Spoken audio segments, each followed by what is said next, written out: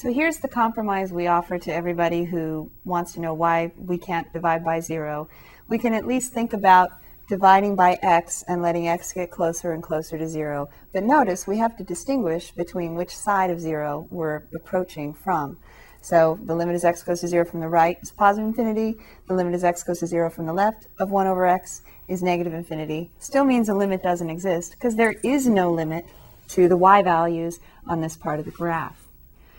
Now let's look at y equals negative 1 over x and see what happens there. Because I just said we have to think about which way we're going from, and it's not always going to be 0 from the right means positive infinity, 0 from the left means negative infinity. So let's look at y equals negative 1 over x. Now you might recall that when you take the opposite of a function, what you do to its graph is to just flip the graph over in the x-axis. They call it a reflection in the x-axis. So if we just flip that graph over on the x-axis, then instead of going up like this, we have that part of the graph.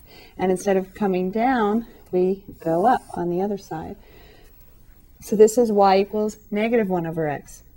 When you look at the graph, as x approaches 0 from the right now, the y values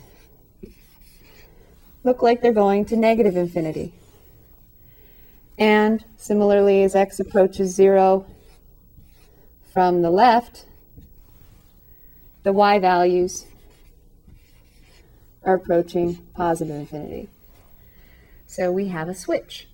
The limit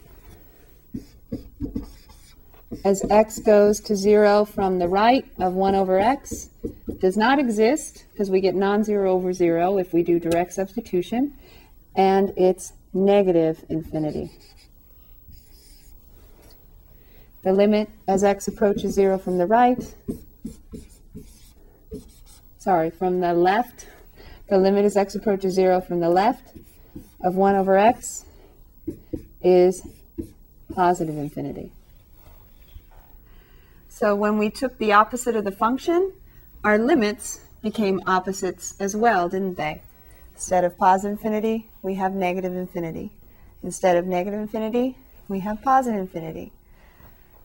Now a logical question might be, well, if you have a vertical asymptote, VA at x equals 0 in this case, because if x equaled 0, that's when you'd be dividing by 0. If you have a vertical asymptote at x equals 0, the logical question would be, well, does it always go one direction on one side and the other direction on the other side of the vertical asymptote? Down and then up, or up and then down? And I think by now you've been in school long enough to know that it's never quite that easy to just generalize and memorize, is it? So let's look at an example where it doesn't always alternate. Can you think of one? How about where the 1 over x, where x is always positive? So how about 1 over x squared this time?